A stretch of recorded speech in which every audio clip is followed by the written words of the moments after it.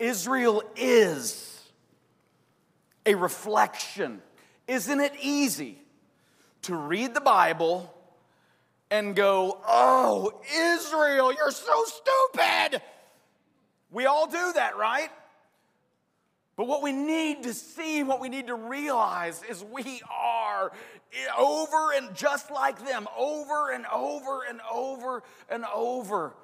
God is good, and He gives us His covenants, and we say, yes, we'll do our part of this thing, and then we turn around and we're worshiping a bull somewhere else. And God wants to reveal Himself and His glory to the world. And He's called us through the grace of His cross to be a part of His work in this world. And we just forget and we leak and we don't.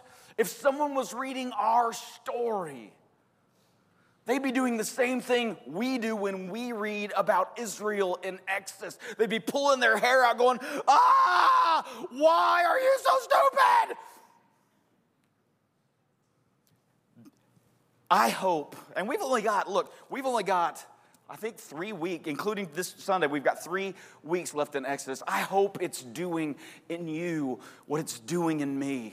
I'm a reformed, soteriological grace guy, amen? So sometimes when I see my own sin in the mirror, I go, it's all right, we got grace, woo!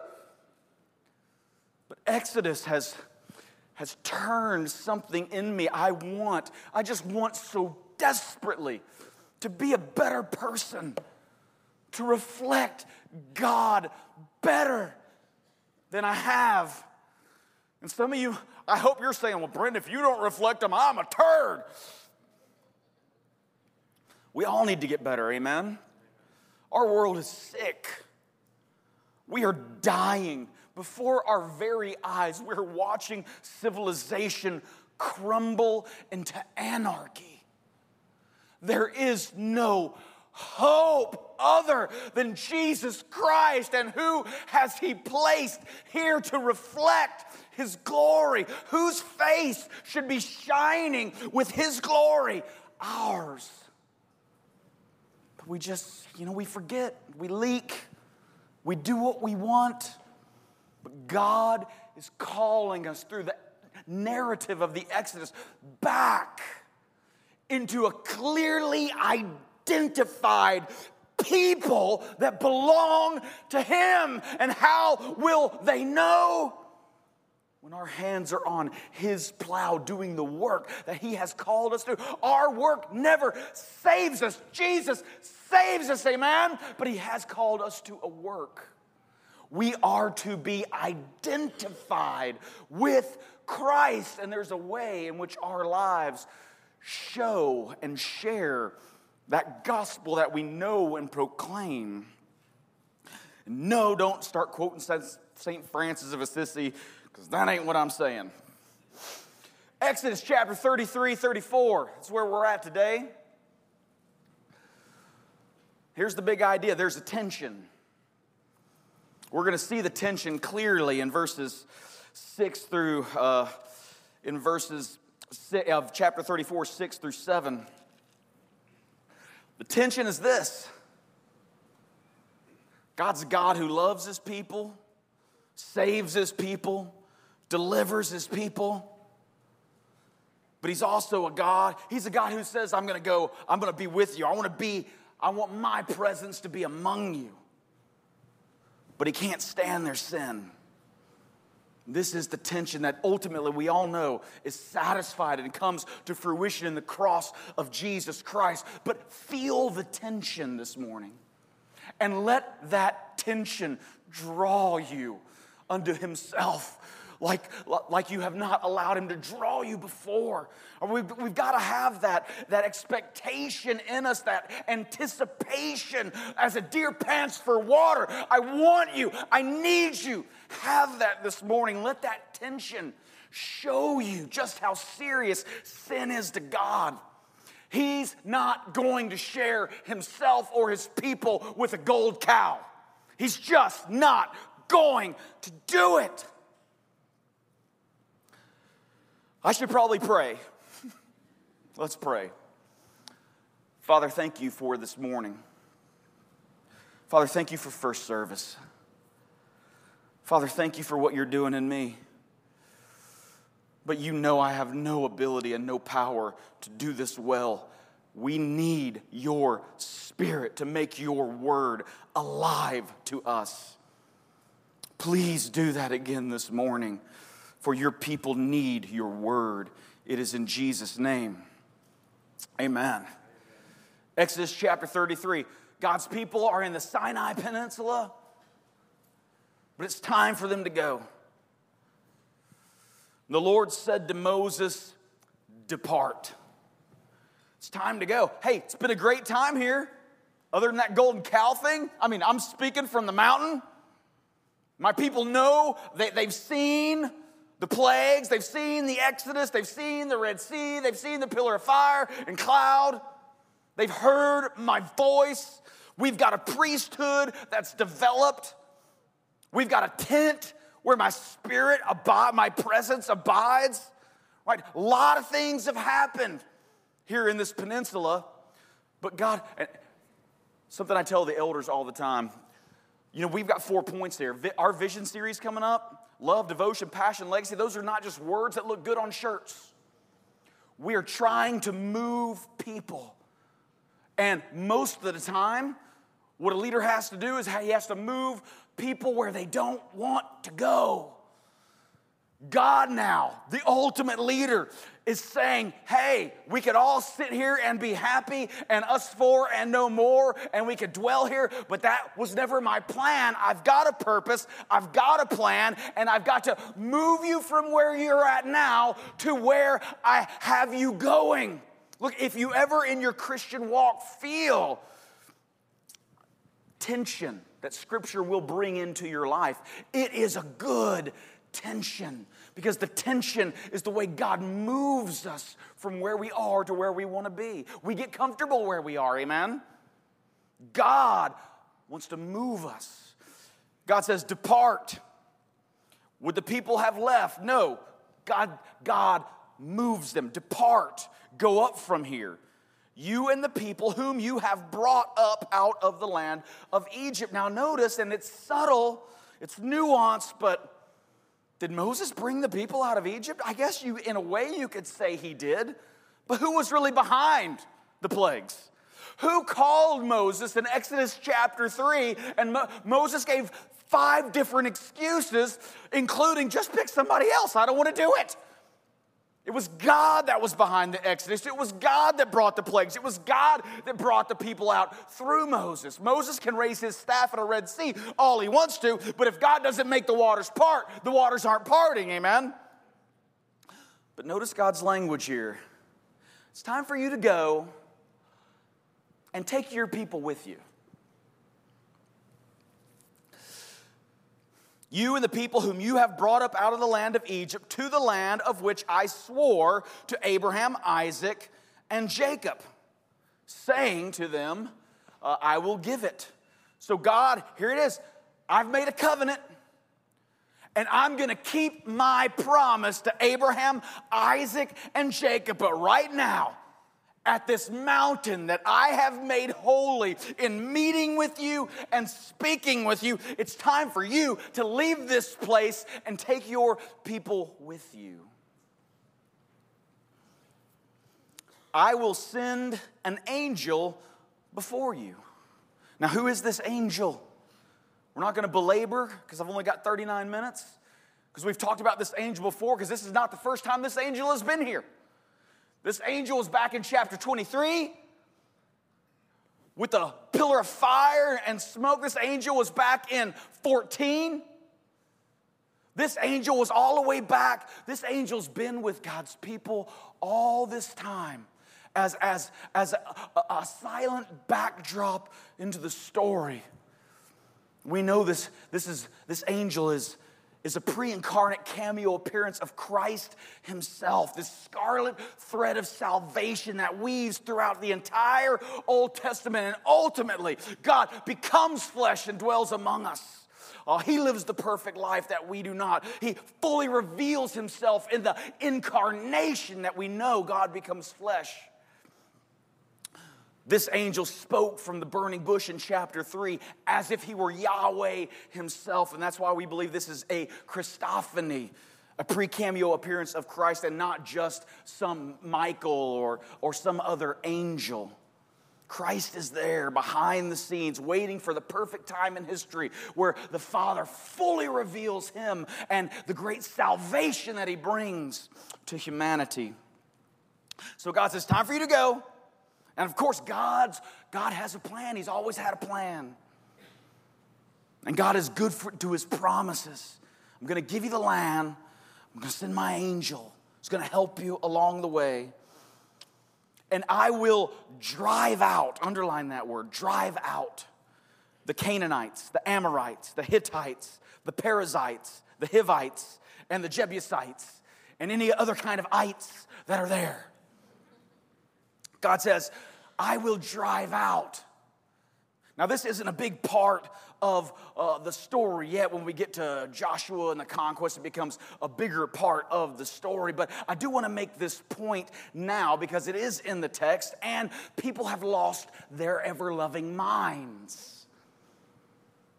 We live in a world where our level of self-righteousness is at an all-time high. Look at the text. God speaking, says, I will drive out. There's a land that I've promised to give to your fathers, and right now there are other people in the land, but I'm going to drive them out, and I'm going to give that land to you. That's not fair. How dare God do that? Number one, who in God's name told you life was fair? Right? There's a reason we have this term, snowflake. Life is nothing but adversity. I know we have tricked ourselves by looking at screens constantly all day long, but understand this if you haven't learned it already. Life is adversity. Since the fall in the garden, it is thorns and thistles. We are walking uphill, and so when life finally doesn't give you what you think you're owed, you're going to realize life is adversity and nobody owes you anything. That's good preaching whether you like it or not. But our level of self-righteousness is so high. We're so appalled. Everybody, this is not a Republican, Democrat. This is not a political party thing. This is everybody in the world right now. Self-righteous, all-time high. We are constantly offended by everything. Somebody tried to, a couple months ago, somebody sent me a video of some sports guy saying, you know what, we should, it's time. It's time to cancel Mount Rushmore. It's just time to cancel it. Some of your sphincters just got tight. What's he going to say? And the reason given was just that the pinnacle of smug self-righteousness. Why should we cancel it? Because, well, we stole that land from the Indians. Now, if you got Indian blood in you, my mom's side, they're all Cherokee. So I'm with you, so I can say this, and don't you send me no hate mail. But there's a fallacy. Our self-righteous, there's a fallacy in it. The fallacy is, when Westerners finally got over here to the Americas, they found utopia. There was no problems. Everybody was just innocently living in glorious perfection. And we came over and we took. We did come over and take, but guess what? When we came over here, there were tribes and nations already existing for hundreds of years that were fighting one another, beating up one another, stealing land from one another, and even enslaving one another. Yeah, we took that land from the Sioux, but guess what? The Sioux took it from the Cherokee. And before that, the Cherokee took it from the Apache. And on, down it goes, because every generation and every nation are sinners, and we ruin everything. All of us, we're all part of the problem, but the self-righteous want to sit up high and judge, not ever realizing they would be just as evil and just as wicked as the next. The Canaanites, the Jebusites, the Amorites are not perfect, precious, innocent people. They're killing their babies. They're sacrificing them to pagan gods. They're killing and enslaving one another. They're terrible, just like everybody else. And here's even the bigger point. Well, it's still not fair, so they're bad people. Why should God just drive them out to give this land to his people? Who does the land belong to? Do you really think we own any square inch of this earth? We are nothing but stewards. It all belongs. We don't own the cattle on 1,000 hills. God owns the cattle and he owns the hills. It is his to give. And even if you hate this, watch me smile as I say it.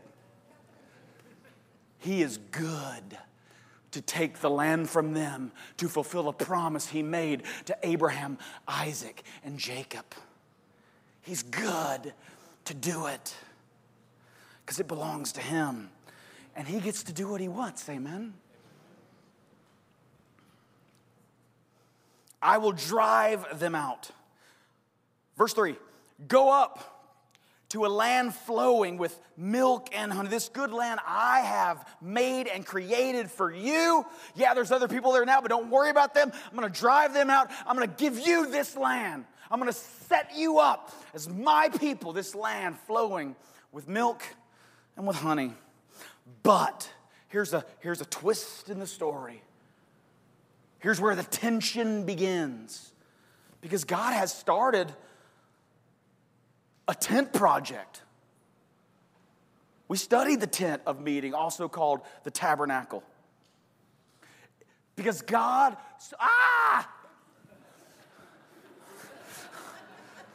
because God screams like a girl.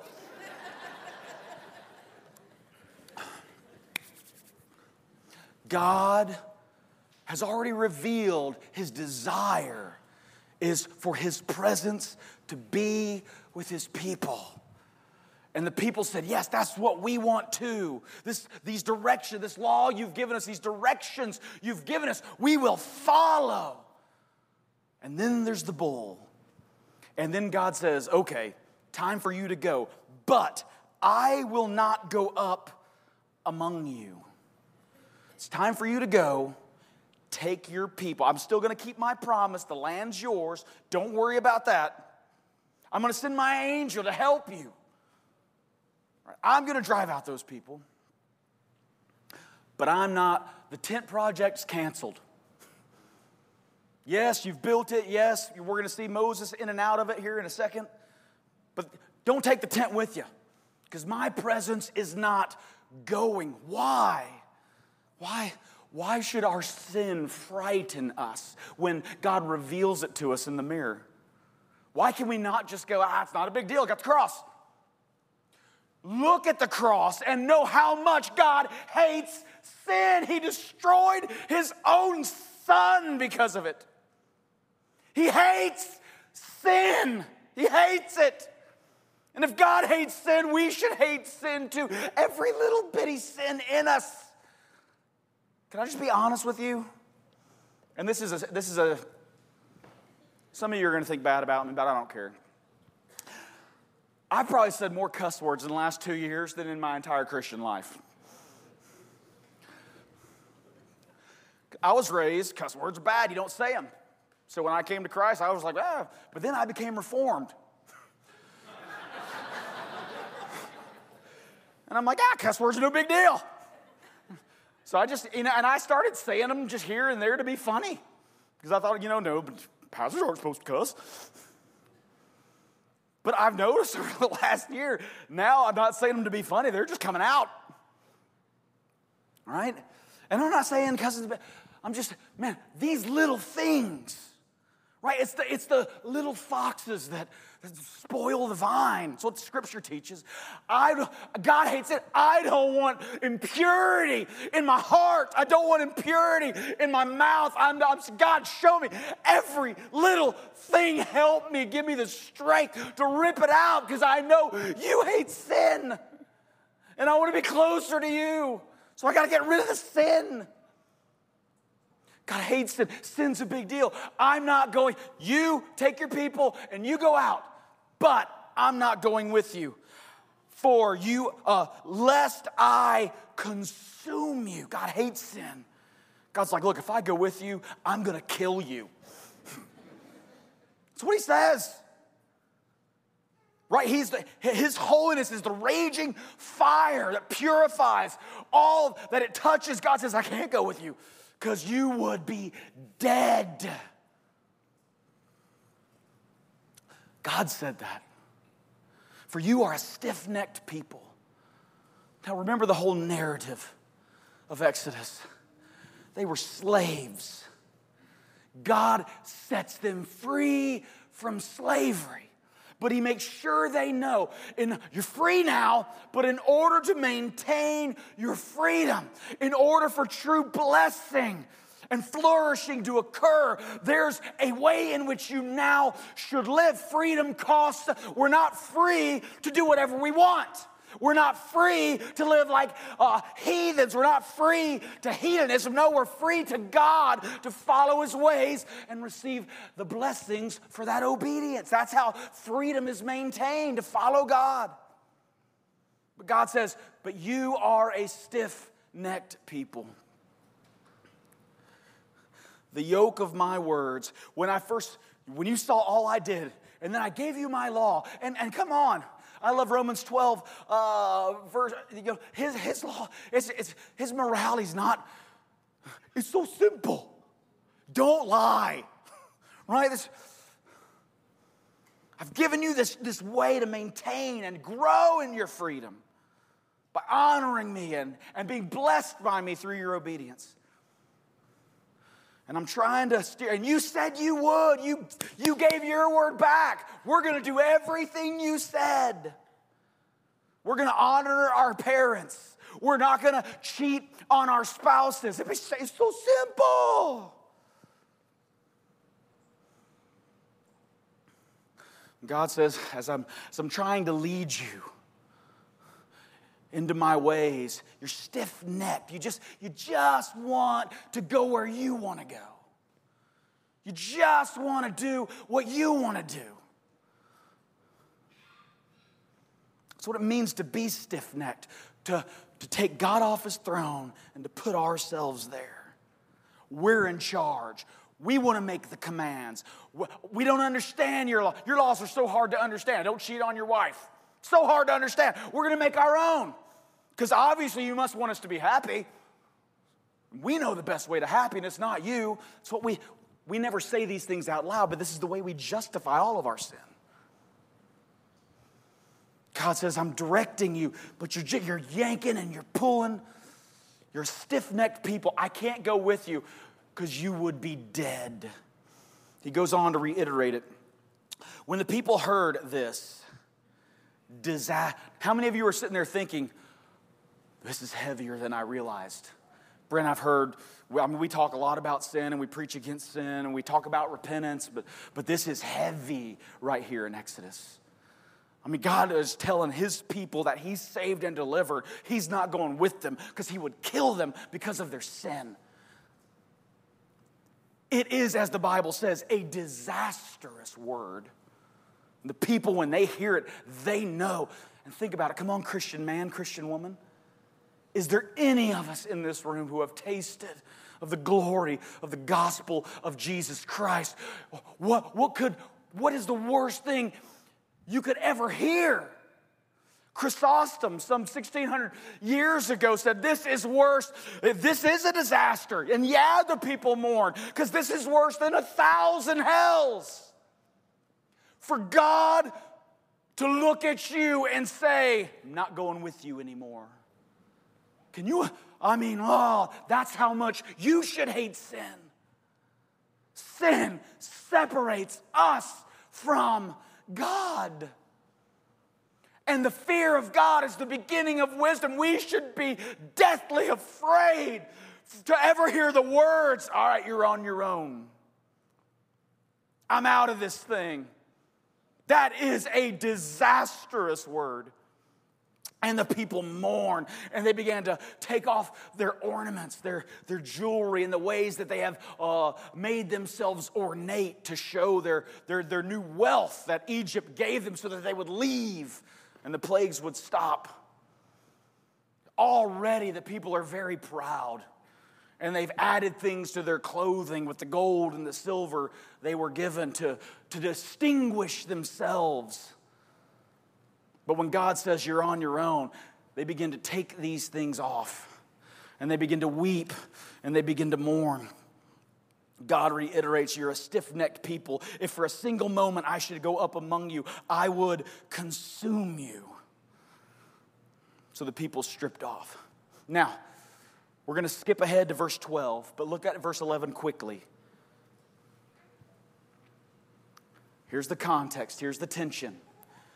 God loves, saves, delivers his people, but he can't be with them lest they die. Verse 11, just real quick. Then the Lord used to speak to Moses face to face as a man speaks to a friend. And Joshua, the son of Nun, was there. When you get to Judges, when you get to the conquest of Canaan, Joshua and Caleb are the only one of the spies. We have one of our staff values here is good spies. Some of you have heard, yes, we can. Right? Joshua is here during this whole time, which is where his faith comes from later on in the book. For when everyone else is saying we can't do this, he's like, no, God said we could do it, so we can do it. Joshua's here, so make note of that. But also, God spoke to Moses face to face, like friends. We're going to read verses 12 all the way to the end, and I'm going to bring out 4 big ideas, and then we're going to move to chapter 34. Moses said to the Lord, see, you say to me, bring up this people, but you have not let me know whom you will send with me. Yet you have said, I know you by name, and you have also found favor in my sight. Now therefore, if I have found favor in your sight, please show me now your ways, that I may know you in order to find favor in your sight. Consider too that this nation is your people. And he said, my presence will go with you, and I will give you rest. And he said to him, if your presence will not go with me, do not bring us up from here. For how shall it be known that I have found favor in your sight, I and your people? Is it not in your going with us so that we are distinct, I and your people, from every other people on the face of the earth? And the Lord said to Moses, this very thing that you have spoken I will do, for you have found favor in my sight, and I know you by name. And Moses said, please show me your glory. And he said, I will make all my goodness pass before you, and will proclaim before you my name, the Lord, Yahweh. And I will be gracious to whom I will be gracious, and I will show mercy on whom I will show mercy. But he said, you cannot see my face, for man shall not see me and live. And the Lord said, behold, there is a place by me where you shall stand on the rock. And while my glory passes by, I will put you in a cleft of the rock, and I will cover you with my hand until I have passed by. Then I will take away my hand, and you shall see my back, but my face shall not be seen. 4 things. And what I ended on last time, I'm actually going to begin with this time, because I think it'll make this point a little more clear. Because some of you might be saying, what in the world is going on here? All right, there is a couple places in the Old Testament. It's these couple places that cause some local pastors to say, let's just not study the Old Testament anymore. We don't need it. It's all about Jesus anyway. But we need the Old Testament, amen? It's the shadow that makes Christ even more glorious when we do realize who he is from the New Testament. We need the Old. There's a couple places in the Old, though, where it looks like God's having a conversation with somebody, and it looks like God hasn't made up his mind very well. Sometimes it looks like God can change his. There's even a place in the Bible where it says he changed his mind. There's a place in the Bible where God told one king he was going to die, and the king prayed, and he's like, oh, okay, I'll give you another 15 years. So what is going on in these places? Does God change his mind? Really? Of course not. The first thing I learned in Hermeneutics 101 in my undergraduate program, this wasn't even seminary level thinking. The first thing I learned is if you're ever in a place in the Bible, well, two things. If you're ever reading something in the Bible and you don't understand, the problem is not the Bible. The problem is your understanding. All right? And the hermeneutical principle from 101, when you're reading something that is unclear in Scripture, don't make up new theology. Interpret the verses through the 99.9% of everything that is spoken with incredible clarity. Amen? Not everything in the Bible is confusing. 99% of it is very articulate and very clear. So it's those scriptures that help us interpret these harder scriptures to understand. There is a system of theological thought out there taken from a place like this, where it looks like God's going, I'm not really sure which way I'm going to go yet. It's called open theism or openness theology. The root of open theology comes from the die-hard belief that we're in control through free will. Remember just a few weeks ago we talked about some idols that our nation particularly has. We talked about love and nationalism, and free will is one of them. Some people want to believe more in the free will of man than in the sovereignty of God. And these things are not in tension with one another. God has given free will's not free will. I can't be a horse. I can't do whatever I want. But God has given a level of will where I can choose to follow him or not follow him. Fall into blessings through obedience or curses through disobedience. I chose what cereal I had for breakfast this morning. But God is sovereign over all things. And this stubborn faith in free will causes them to even go further and say, therefore God must not, there's some things God doesn't know. God doesn't know the future. He can't know the future. He's waiting on us to see what free will choices that we're going to make. Now, if you're sitting here going, well, who could believe that? Tell me about it. It's crazy. God is sovereign. God has always had a plan. God is working out his plan. God invites us to be part of his plan, but the plan is a predetermined end, and God settled it before the foundations of the world. I mean, if you don't believe that, what kind of God would you want to pray to who doesn't know the future? Hey, Jeremiah, sorry, I don't know the plans I have for you, declares the Lord. It's crazy. Open theism is heresy. It is. Psalm 139, let's look at verse 4 and verse 16 quickly. She's got, I need you to know. I need you to know that you know you are saved by God's grace. You didn't seek him. He reached down and snatched you from the fires of hell. He put a new song in your heart. He calls you because he loved you. Now you love him. And he's got a predetermined end for all of his people. Psalm 139, even before a word is on my tongue, behold, O Lord, you had no idea I was going to make the right choice. Oh Lord, you know it all together. Look at the whole psalm. And I could choose Every third verse in the Bible from Genesis 1 all the way through Revelation, it all says the same thing.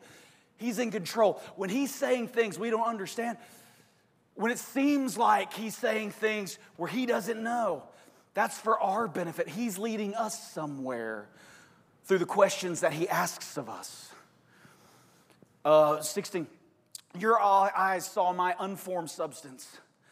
In your book were written, every one of them, the days that were formed for me, when as yet there was none. I'm trying to be a better person, but I just have to say, as I look straight into the camera, if you are an open theist, you are an idiot. It's not biblical. In fact, it's anti-biblical. Point number 1, ready? Look at verse 13. Why is God speaking to Moses like this? Because it brings Moses to this place, the place where God wants all of us. Now, therefore, if I have found favor in your sight, please show me now your ways. God, you're saying you're going to leave me? You're saying this is my people? Look, he reminds them there in verse 13, hey, this is your people. This is your thing. You called me. I didn't even want to go. You can't throw this thing on me. God brings Moses to the end of himself. Isn't it true? Sometimes we get a little knowledge, we get a little information. Oh yeah, I can lead that Bible study. Yeah, I know that book of the Bible. I've read it 3 times. Exhaustive.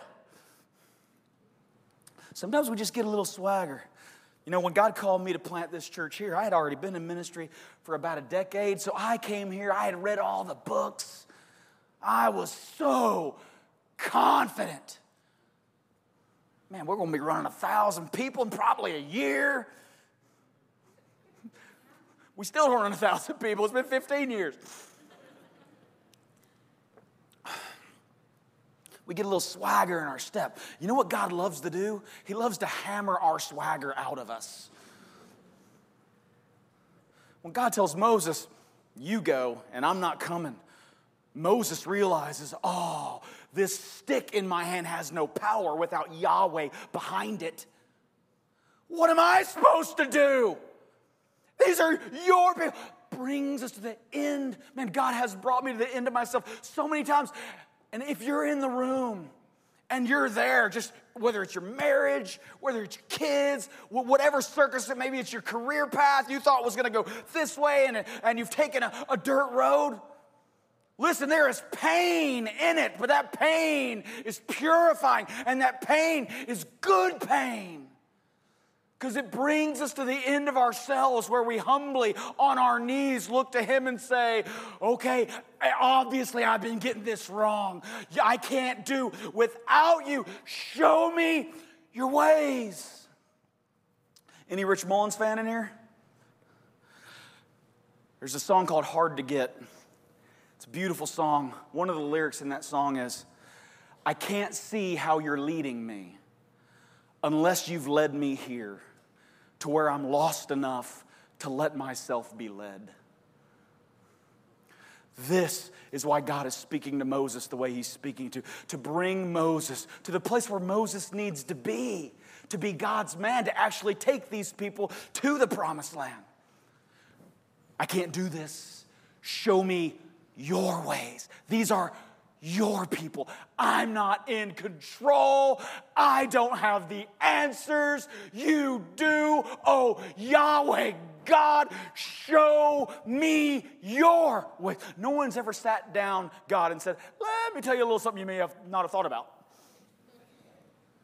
It's his ways we need. God brings, look, that's not a bad place to be.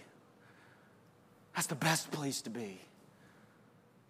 I'm done trusting myself. I'm done with my stupid swagger. God, show me your ways. Number 2, look at verse 18. Moses said, please show me your glory. Remember we unpacked glory a few weeks ago. Moses says, I want to know the weightiness of who you are.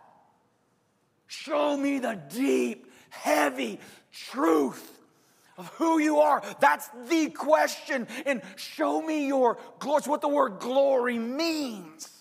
Show me the weightiness and the heaviness of who you are. And what is God's response? I will show you my goodness. I'm going to drive out the Canaanites. I will show you my goodness, God says. Now, God could have chosen any attribute in and of himself to reveal to Moses. He could have said, I will show you my mercy, because God is merciful, amen? I will show you my omniscience, open theist, because God knows everything. I could show you my love, because God is love, amen? But the one thing God says when Moses says, show me your glory, he says, I will show you my goodness. Each and every person in this room, we all face trials of varying degrees. But in every trial, you might find yourself, because life's not fair. It's adversity. It's uphill all the way. Don't forget it. But God is with you, and God is good. In our adversity, God is good. You know why God didn't say, I'll show you my love? Because people can be loving, but not be good. Hitler loved his country. He loved Germany. He loved the motherland. But he wasn't good. God says, you want to see my glory? I'm going to show you my goodness. God, of course he's love. Of course he's mercy. Of course he's gracious. But at the bottom of it all, God doesn't do what's right in our eyes. What he does is right, because he is good. Brent, I've lost loved ones. Brent, the pain is so real. I know, man, life has so many dark, unbearable days that we don't think sometimes we're going to make it. But at the bottom of it all, God is good. You want to be closer to God? You want your faith to explode? Believe that he's good. And he knows the future. He does have plans. We've got an entire Old Testament that proves it, and an entire New Testament that seals it. Point number 3, or actually point number 4, but I switched them around. Look at verse 20. And this is just a theological note. He said, you cannot see my face, for man shall not see me and live.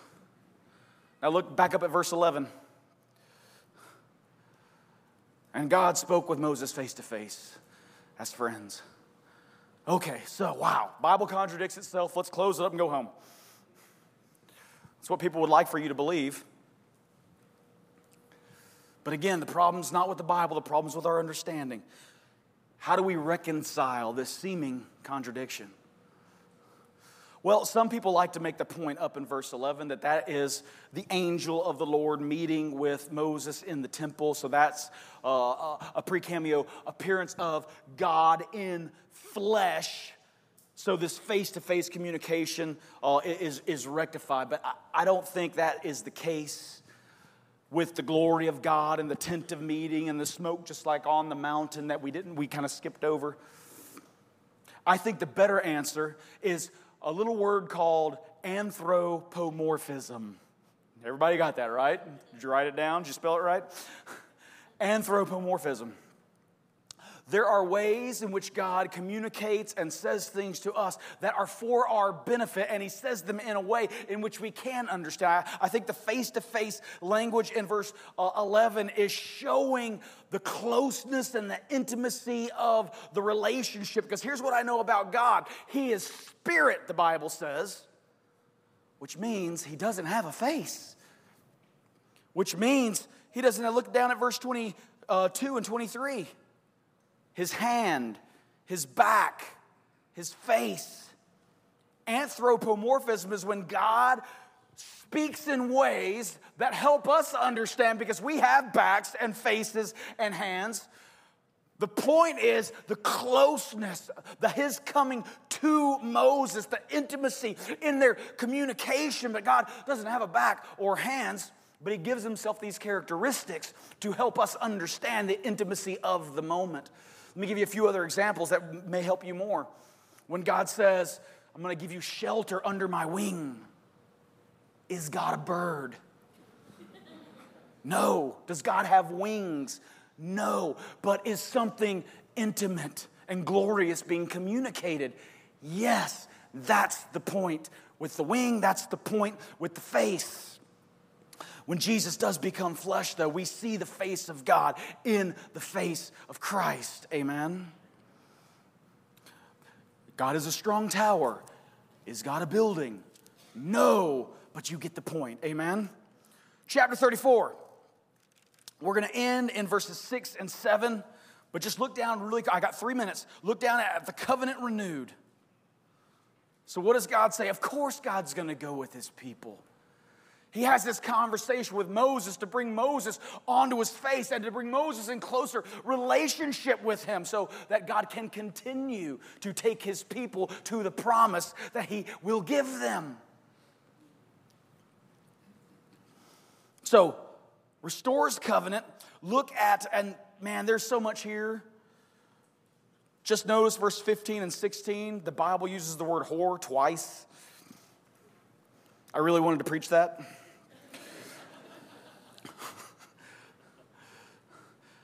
I'm going to do my best to kill all self-righteousness. I'm just going to do my best. But notice verse 17 down through, he just goes, it's the list of directions he's already given. Hey, keep the Feast of Weeks. Hey, keep the Sabbath. Hey, redeem the firstborn. All that stuff we talked about in those directions after the Ten Commandments. God is reestablishing them in his people. This is part of the covenant. Do you want me to stay with you? You want my presence with you? Get rid of the sin. Start living the way I've called you to live. Why is this important? Write this down in your Bible. These are laws that protect the identity of his people. You're going to meet, when I bring you into this new land, you're going to meet a lot of other people. Right? Don't start meshing and taking their ways and taking their gods and whoring yourself like they whore themselves to gods that aren't even real. I'm your God. I brought you out of Egypt, and this is how people will know you are different. This is how you will be distinct among the nations. These directions are given. God's not just randomly throwing out rules and laws. Why do we have a New Testament that makes commands? Every time you say, well, the law doesn't matter anymore, the New Testament makes a lot of commands. It's still important how our marriages look in the New Testament. Adultery is still a sin.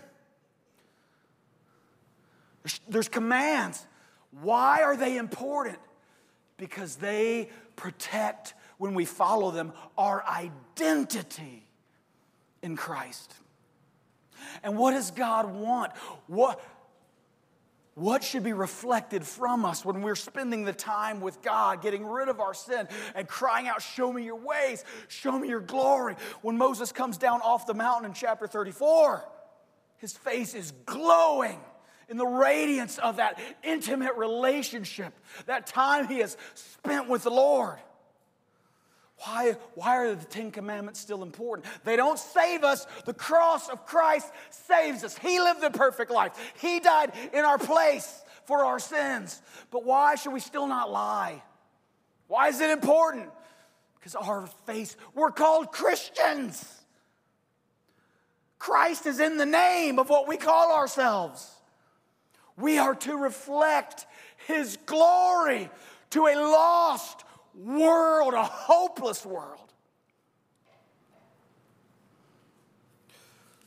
Verse 6, chapter 34, let's end.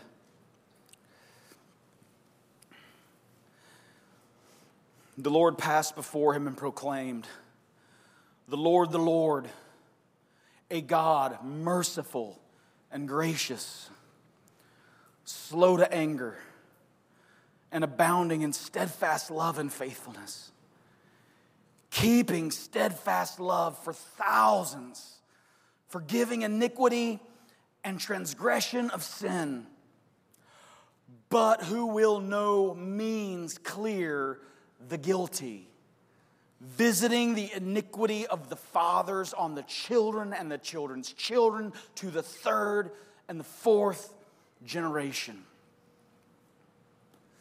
We began with the revealed tension. God loves, God saves, but He hates sin. He cannot let the guilty go without punishment. Now this tension it culminates in the gospel of Christ, because who came to pay that debt? Jesus did. He conquered sin, death, hell, and the grave through His resurrection. But God still calls us into, through His grace, covenant relationship with Him, where obedience to His ways are rewarded with blessing and flourishing, and our faces shine so that others may see Him and know this grace that He has given. I want to end this way. 2 Chronicles chapter 7, verse 14. And I want you've heard this before. When we were in Haggai, we spent some time here. We called that series Rebuilding the Ruins. That was COVID had hit. We couldn't meet for several weeks. We were doing it online. We went through Haggai, rebuilding the ruins. It was prophetic in many ways. But notice something in here. And I'm talking to gospel, right? A lot of Armenians in here. We love you. We're glad you're here. But all my Reformed people, right? We know we're saved by grace. We know it's the work of Christ. But there's still a calling, an upward, higher calling to life. And the land doesn't get healed unless we do it. If my people hear God speak, if my people who are called by my name humble themselves, show me your ways, and pray and seek my face, show me your glory, turn, right? Repentance is a real thing. The golden calf must be destroyed. The little words, the whatever it is, God hates sin. If my people called by my name will not just show me your ways, but turn from their wicked ways. That's why there's no such thing as a homosexual Christian. I know there's this whole movement where, it's not the same anymore, and God says it's anything God calls sin, we are to return from. Not to say God's okay with it now.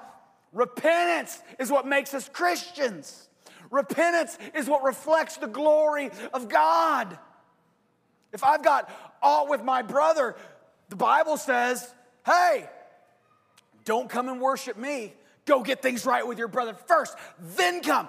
Turn from your wicked ways. Then I will hear from heaven and will forgive their sin. God is faithful and just to forgive us of our sin. But that last thing is what's important to me. And heal the land. Let's pray. Lord Jesus, you change lives. And changed lives lead to changed families. And changed families leads to a changed nation. God, may we not just provide lip service. We love you. We're here. We love you. And we know you are slow to anger and so forgiving. Father, sometimes it causes us to not see sin as seriously as you do. Forgive us and help us not only see sin in our lives, but may we repent and turn from our sin. That our lives will continue to change. In turn, our families will continue to change. And in turn, our nation will continue to change. It is in Jesus' name. And everybody said, amen.